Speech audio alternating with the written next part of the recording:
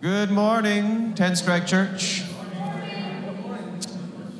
I mean, I know I was kind of off this morning coming up here, but that's no excuse for you. Come on. Good morning, everybody. All right. We know where we are. That's good. This morning, a few announcements. First off, we have a wonderful fellowship meal prepared by the always loving hands of Julie Bush. She always makes good food. Yes, we're excited. So afterwards, please stick around for fellowship and good food. It is always good. Let's see. I have an announcement here that we are looking for nursery helpers. I believe that's on for Sunday mornings. If you're interested, contact Bobby Joe. Should be a number on the screen at some point. This Tuesday, November 14th, we have TCC Youth Group Bowling Night. Doesn't that sound fun? So yeah, we are having a bowling night at the Black Duck Bowling Alley. We want all the youth that aren't already present in Black Duck to meet here at the church at about 5:45. They'll be taking the bus to be in Black Duck by 6. And then also just a quick reminder, the youth group is also prepping the Christmas drama that we'll be doing on the 17th, and that's after church every Sunday until that date. So please stick around after church. If you're involved with that, it'd be greatly appreciated. Thank you. Thank you, Zach. All right. This Wednesday, though, that means Wednesday, November 15th, we do have the touch point with Pastor Stephen Joyce, but there will be no youth group this week and no kids activities this week, but there will be the 6:30 women's Bible study, okay? It says here we're also still looking for someone to work with elementary kids on Wednesday nights. For that, the activities, the teaching time, all that good stuff. So please contact Kathy Cootley, number on the screen if you're interested in that. Some quick, just upcoming Sunday morning things. I don't know if I'll go over all of this, but you'll be able to see it on the screen, I believe, that on November 19th, we'll have a Thanksgiving service, and we'll be installing Doug Cootley as deacon here at TCC. On the 17th, we're going to have a special, Zach just mentioned it, youth-led Christmas service, and that'll include a skit. It's called Store Window Nativity, so I'm excited to see that. Christmas concert on December 24th, right, with Kent and Chantel Dudley, Bended Knee, always good. And on the 31st, on New Year's Eve, a concert led by Tim and Kathy Pomp. All right. And just a reminder that here at Tenstrike, when we take the offering, we don't pass around the plate. We have boxes on the back wall. And I have just a quick thought for us this morning. 2 weeks ago, that's the baby monitor. Speaking of babies, that's what I'm going to talk about this morning. 2 weeks ago, I was up here and I was talking about our little one, little Novella Coffin, our daughter. 2 weeks ago, to remind us of the story, I was changing her on the floor. I was putting new clothes on her, and she was on her stomach, and I go to roll her over, very casual, normal, every day. It's just Saturday. We're in our PJs. I go to roll her over, and as she rolls over, her arm gets caught behind her rather portly little frame, and there's a loud popping sound, and her arm goes limp. Her right arm, and she's screaming and crying, and it's one of the scariest little moments of my parenting life so far, right? And so I'm holding there, and you're waiting for the fingers to move, right? And yes, her fingers move, okay, not broken, good. We get her calmed down, but she's still kind of holding her arm very awkwardly and limply, right? So we take her to the doctor. We spend 3 hours there. They tell us, we don't know what's going on here. They don't have much to tell us after, x-rays and all that kind of thing. They say, it's not broken. Well, we knew that. Okay. Not dislocated. Well, that's good. So they're like, the best we can do is bandage her up and just see what happens, right? And so 2 Sundays ago, if you saw her little arm was all bandaged up and she had a limp sleeve, nothing in it, very pathetic, right? And very sad. But after the service, we just had a little time of prayer, didn't we? We just, Pastor Joyce came up and just a simple prayer, simple touch. And we noticed right away that evening, we took the bandage off. Didn't seem like she wanted it or needed it. Her arm was moving around real great. Next day, no sign of any pain at all, moving around beautifully. And I wanted to share that this morning as a little praise and a little thanks, right? We're coming into a season of Thanksgiving, right? And so I wanted to give thanks for my little daughter and for her totally healed, restored little arm. It's wonderful. This morning, she was playing on it and moving around and flinging her arms around just like she always does, and it's beautiful. But I had another thought about children. Jesus had something to say about children, didn't he? I was thinking about this verse this morning. It says that they brought, this is in Luke chapter 18, verse 15. It said, he brought infants, the people brought infants, children, just like my little Bella, to Jesus, that he might touch them, right? But when the disciples saw it, they rebuked them. This isn't where children belong, right? This is the great teacher. Children don't belong here, right? But Jesus called them to him, he said, and he said this, let the little children come to me, and do not forbid them at all, for such is the kingdom of God. Such, just like these. This is what the kingdom of God looks like, he says. Assuredly, I say to you, whoever does not receive the kingdom of God as a little child does, will by no means enter it.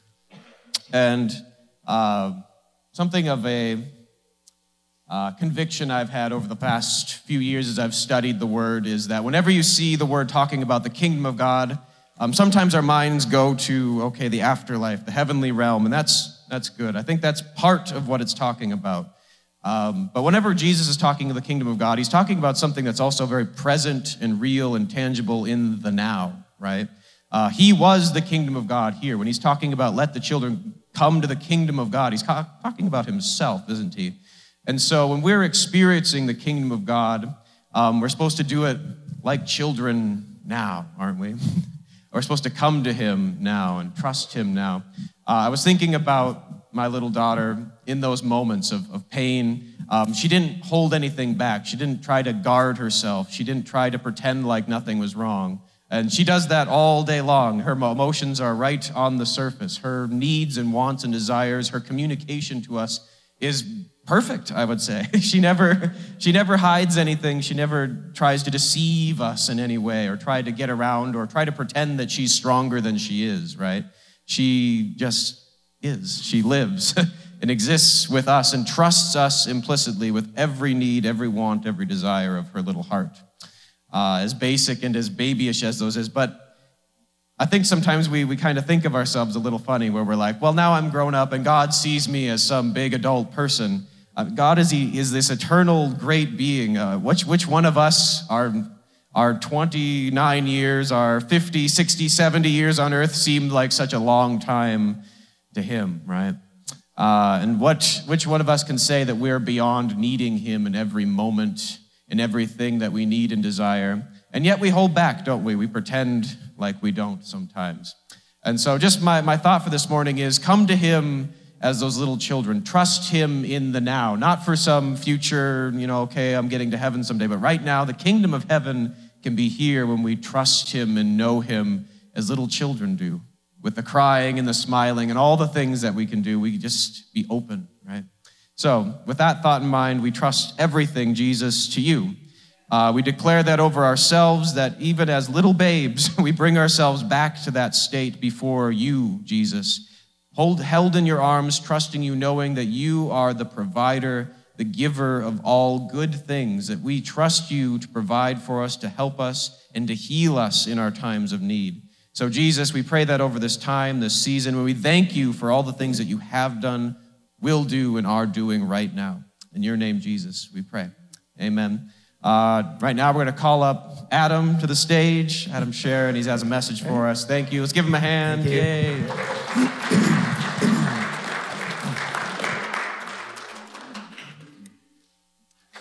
Morning, everyone.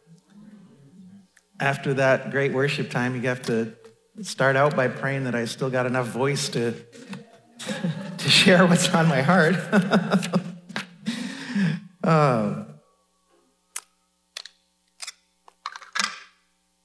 Let me just start out by saying that this past week, my lovely wife and I reached our 27th wedding anniversary.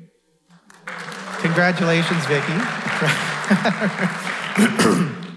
Well, the reason I bring that up is I have this Bible that I've had since before we got married. And as I was going through the notes for preparing for today, I opened up this Bible, and here is some, we're all sentimental about different kinds of things, right? I kind of have always had this heart of a bookkeeper. Seems like no matter what I'm doing, I always end up kind of having some bookkeeping roles. And so, of course, what else would I say but receipts? I have 2 receipts here from our honeymoon 27 years ago. One is from Chi-Chi's in Duluth, and the other is from JCPenney's in Duluth from 1996. And the JCPenney's is November 11, 96. That's yesterday, 27 years ago. And I still got them in my Bible along with some other things here that are, if you keep something in your Bible long enough, it just becomes part of you, it becomes special. Here's a picture of me with Bob and Julie Bush. That was probably 28, 29 years ago. That stays in there. But anyway, those receipts are going to come up later, so I'm just bringing them out now.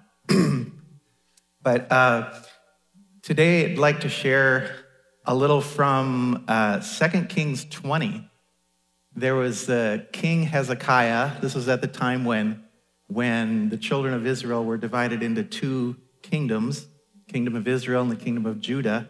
And Hezekiah was the king of Judah at this time. And we're going to look at this at a prayer of King Hezekiah that changed the outcome in his life like 100%. And how that is something that can teach us, that we can use. So I want to start with reading 2 Kings 20, verses 1 through 12, and this is in the Amplified Version. In those days, when Sennacherib first invaded Judah, Hezekiah became deathly ill. The prophet Isaiah, the son of Amos, came to him and said, "Thus says the Lord, set your house in order, for you shall die and not recover." Then Hezekiah turned his face to the wall and prayed to the Lord, saying, "Please, O Lord, remember now with compassion how I have walked before you in faithfulness and truth, and with a whole heart entirely devoted to you, and have done what is good in your sight." And Hezekiah wept bitterly.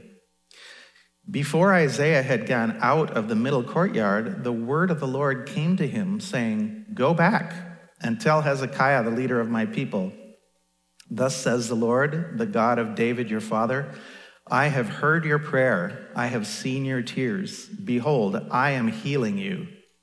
On the 3rd day you shall go up to the house of the Lord.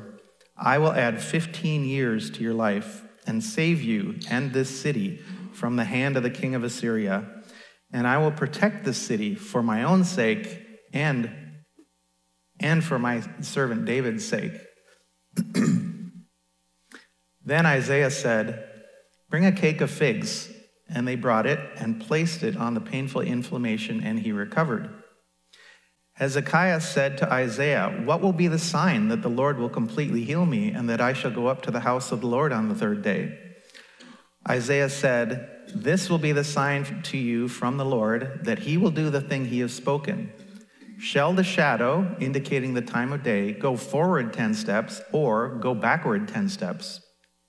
Hezekiah answered, "It's easy for the shadow to go forward 10 steps. No, but let the shadow turn backward 10 steps.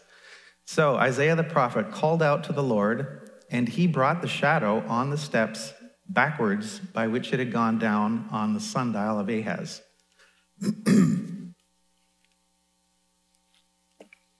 So this story of Hezekiah is truly an amazing story of the power of prayer.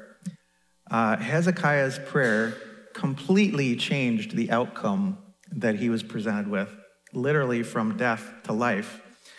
And I want to look a little closer at the ingredients of this story. So the first word of the Lord that came to him was, "Thus says the Lord, set your house in order, for you shall die and not recover." So the way I would see this is that the Lord is saying to Hezekiah, this is the track you're on. This is the outcome of the track that you are currently on. But Hezekiah's prayer gave God the opening to intervene and to move in his life. See, if we ignore the Lord, if we don't commune with him, if we don't pray to him, if we don't pay attention to our relationship with him, if we don't engage with him, we make it difficult for him. Did you know you can make things difficult for God? We make it difficult for God to move in our lives when we ignore him, when we don't pay attention to him. We're made for fellowship with God, but we were created with that purpose, with that as part of our being, who we are. And we don't work right when we don't have that. And so I would contend that there's plenty of times in our lives when we get an outcome that we don't like, is because we did not talk to God about it. We didn't give him an opening into our lives to intervene and to change something. So God wants to partner with his children. That's the main way that he works in the earth. He partners with his children. And so originally Hezekiah got this word, "You shall die and not recover." Hezekiah, this is the course that you're on. But it changed to, "I'm healing you. I will add 15 years to your life." That outcome, that first outcome, was interrupted by a man speaking to God. And God changed the outcome. So how did this happen? I mean, he just engaged God. Let's look at the prayer. Verse 2. Hezekiah turned his face to the wall and prayed to the Lord, saying, "Please, O Lord, remember now with compassion how I have walked before you in faithfulness and truth, and with a whole heart entirely devoted to you, and have done what is good in your sight." And Hezekiah wept bitterly. Now, it's interesting to me that in this prayer, he didn't even directly ask for healing. He just humbly said, "Lord, remember me. I've done everything I could do to live for you. Remember me." And that was enough. He engaged God. If he had hardened his heart toward the Lord at that point, I believe that first word would have carried through. That would have been the outcome. He would have died and not recovered. But he reached out to the Lord and he appealed to his compassion, and his very calling out to the Lord expressed his faith. And we know from the word of God that God is pleased with faith and he responds to faith. And so the outcome was life. This is a lesson for us, I believe. No matter how fixed a certain outcome seems to be, we can still appeal to God. We can still ask him for his compassion and his healing, his intervention. Don't give up on a hard situation that seems unchangeable, but keep engaging the Lord about it. Express your heart to him, not only in your words, but also in how you act. And when you do this, you actually create an opening for him in your life to intervene and to move and to act. So let's look at a different piece of this story that's interesting. Isaiah the prophet, he delivered the word of the Lord to Hezekiah, saying that he would die. And Hezekiah prayed, and immediately, Isaiah, if you look at the scripture, Isaiah didn't even have a chance to get out of the building before the Lord came and brought him the second word and said, "Go back and now tell him that you're going to live, and I'll add 15 years to your life, and I'm going to heal you." Just as a total aside here, I wonder how many of us, if we were Isaiah, How many of us have the humility level and the connectedness with God it would take to deliver, you're the prophet everybody looks to, and you deliver a word of the Lord, and then 2 minutes later, the Lord says, okay, go back and tell them 100% something different. Oh, that was a test of pride, I bet. Anyway, a test of his character, but he did it. Praise the Lord. So anyway, he immediately delivered this second word. And when he gets this second word from the Lord, a good word from the Lord, his reaction is, well, what's a sign that this is really going to happen? I found that a little amusing that when the first word from the Lord came that he was going to die, he didn't ask for a sign for that one. I think he already had the signs. It said he was deathly ill. That was the sign, right? That he was going that direction. He didn't need a sign. He already knew he was going that way. But why is it that when a positive word from the Lord is delivered, he asks for a sign? And that could be part of our fallen human nature, that it's easier for us we tend to believe something negative before we believe something positive. Sometimes we need a little help to believe the word of the Lord. Sometimes we need a sign to take hold of to be able to express our faith. And in any case, he asks for a sign, and Isaiah prays, and the Lord has no trouble giving a sign, and quite a remarkable one at that. But I think what was happening is Hezekiah knew at this point that he needed a little help. He was deathly ill. He was on his deathbed. And he got a word from the Lord that at that moment, he had no evidence of that coming to pass, right? And so he knew he was emotionally and physically in a state where he couldn't wait 3 days to find out if he could go up to the house of the Lord. He needed help now. And so he asked the Lord for a sign, and the Lord gave it to him. And I just want to take this as an encouragement that, I think all of us can probably admit that we've been in that place of, we know what the word of the Lord is, but sometimes it's hard to believe that. And we need a little bit of help. And if all of us know that we've been in that place, I'm pretty much betting that every single one of us right now has somebody in our life who's in that place. And they need a little bit of help. They need a word from the Lord. They need a little help to take hold of something. And it could be our tendency, if it's another believer, to say, well, come on, you should know better. Take hold of the word of the Lord. You should know better. But let's move past that. It might be true. We should know better. But we're that person too, right? But we can be the one that encourages another's faith. We might not all move in the role of the prophet Isaiah and be able to talk to God and have him move the sun 10 steps back.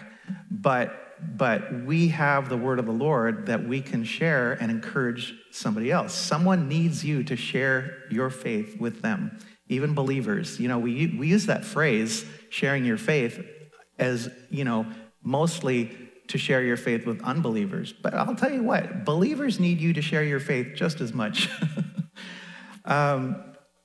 So I'm asking us this question: how can we help somebody like Hezekiah who needs a little help to believe?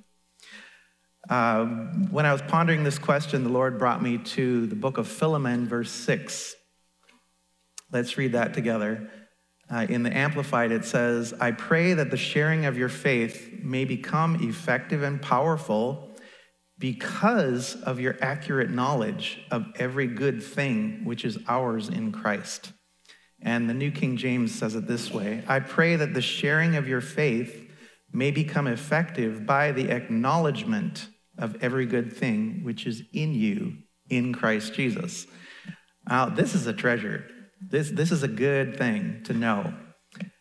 This is not talking about sharing your faith in terms of just telling somebody, oh, chin up, cheer up, things will get better. This is going deeper. This is taking hold of truths and expressing them to somebody else who needs to hear them.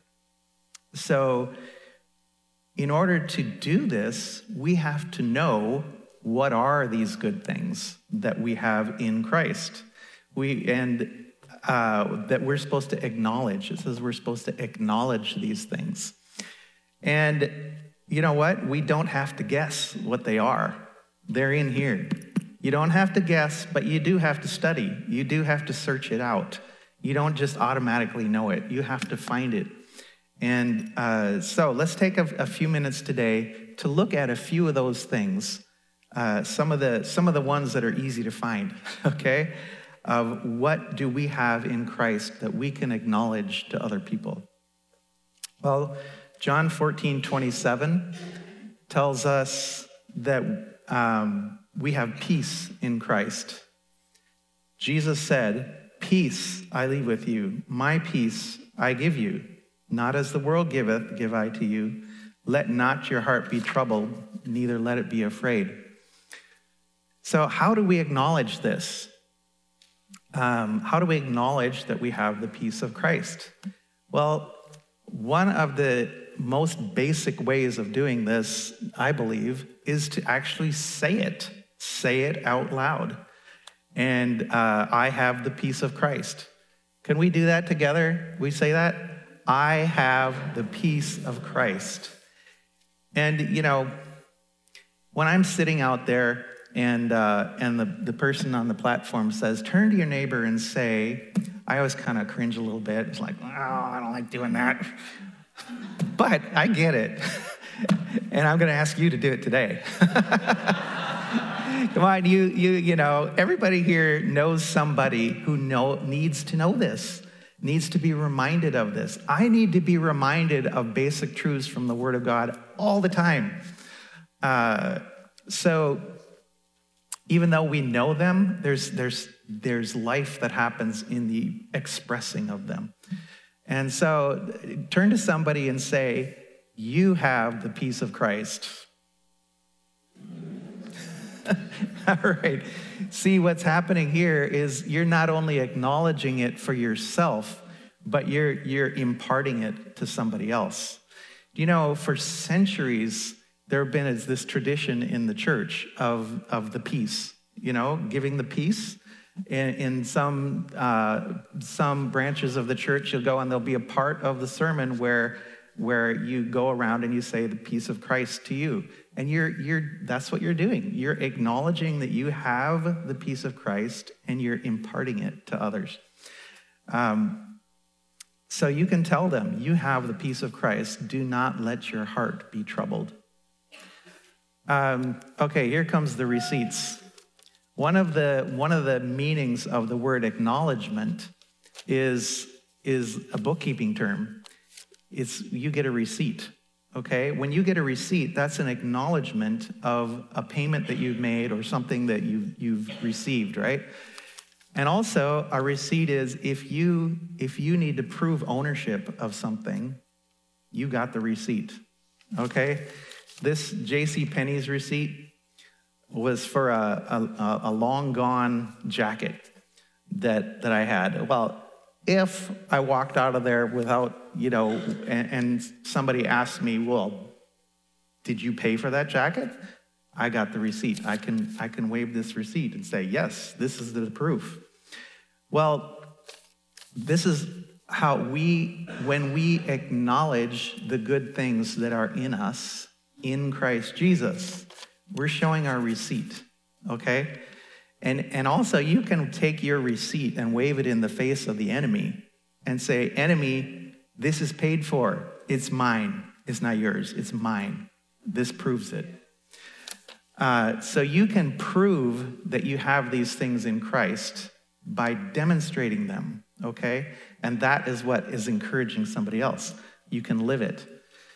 So, a few more of these things. In 2 Corinthians 5:17, it says we are a new creation in Christ. If anyone is in Christ, he is a new creation. Romans 8:1, no condemnation. Therefore, there is no condemnation to those who are in Christ Jesus. Romans 6:11 tells us that we're alive to God. In the same way, count yourselves dead to sin, but alive to God in Christ Jesus. Colossians 2:10 says, and in him you have been made complete. In Christ, you have been made complete. You know that if you are in Christ, you're not missing something. You're complete. Him in you is completeness. And so how do we acknowledge this? We say it. I am complete in Christ. And this is a tool of ministry to share your faith. You can say to another believer, you are complete in Christ. Ephesians 1:7 tells us we have redemption. In Jesus, in Christ, we have redemption, deliverance, salvation through his blood. The penalty for our sin has been paid. We have been redeemed. 1 Corinthians 2:16 tells us we have the mind of Christ. We have the mind of Christ to be guided by his thoughts and purposes. So let's just exercise this receipt again today. Let's say together, I have the mind of Christ. I have the mind of Christ. And take that this week. Think of somebody right now that you could share this with, another believer. You have the mind of Christ. You can be guided by his thoughts and purposes. Somebody in your life needs to hear this. And remember, we do need to hear these things. Romans 10:17 says, faith comes by hearing, and hearing by the word of God. You got to hear these things. When you're hearing these things, God sparks revelation and growth in you, in your faith. It causes your faith to rise up. So my summary today from the story of Hezekiah, remember that just because something looks like it has a certain outcome, don't stop talking to God about it. Don't stop appealing to his compassion. Don't stop engaging with him that gives him the opening to move into your life and to intervene. And secondly, acknowledge every good thing that is in you in Christ Jesus. Acknowledging is more than just mental assent. You know, you can agree in your own thoughts. Yeah, that's true. That's right. I have this in Christ. But to acknowledge it is a step further than that. To acknowledge it is to prove it, is to show it, and to demonstrate it. And there's somebody in your life today, this week, who needs you to share that kind of faith with them. So let's be looking for them. Let's go to the Lord. Father, you're good to give us examples. Lord, we're grateful that just like you moved so quickly in Hezekiah's life when he took time to pray. Lord, I believe that you're just waiting for us to create that opening for you to engage in our lives, to intervene in our lives. Lord, help us to remember that and to see that and to just make it a constant flow of conversation with you, keeping our hearts soft toward you and engaging with you. And Father, as we go ahead in this week, would you show us people who we can share our faith with in this way, who we can show our receipt that I have this in Christ, and so do you. Lord, would you give us these opportunities, help us to see them and help us to step into them for the sake of your glory. In Jesus' name, amen.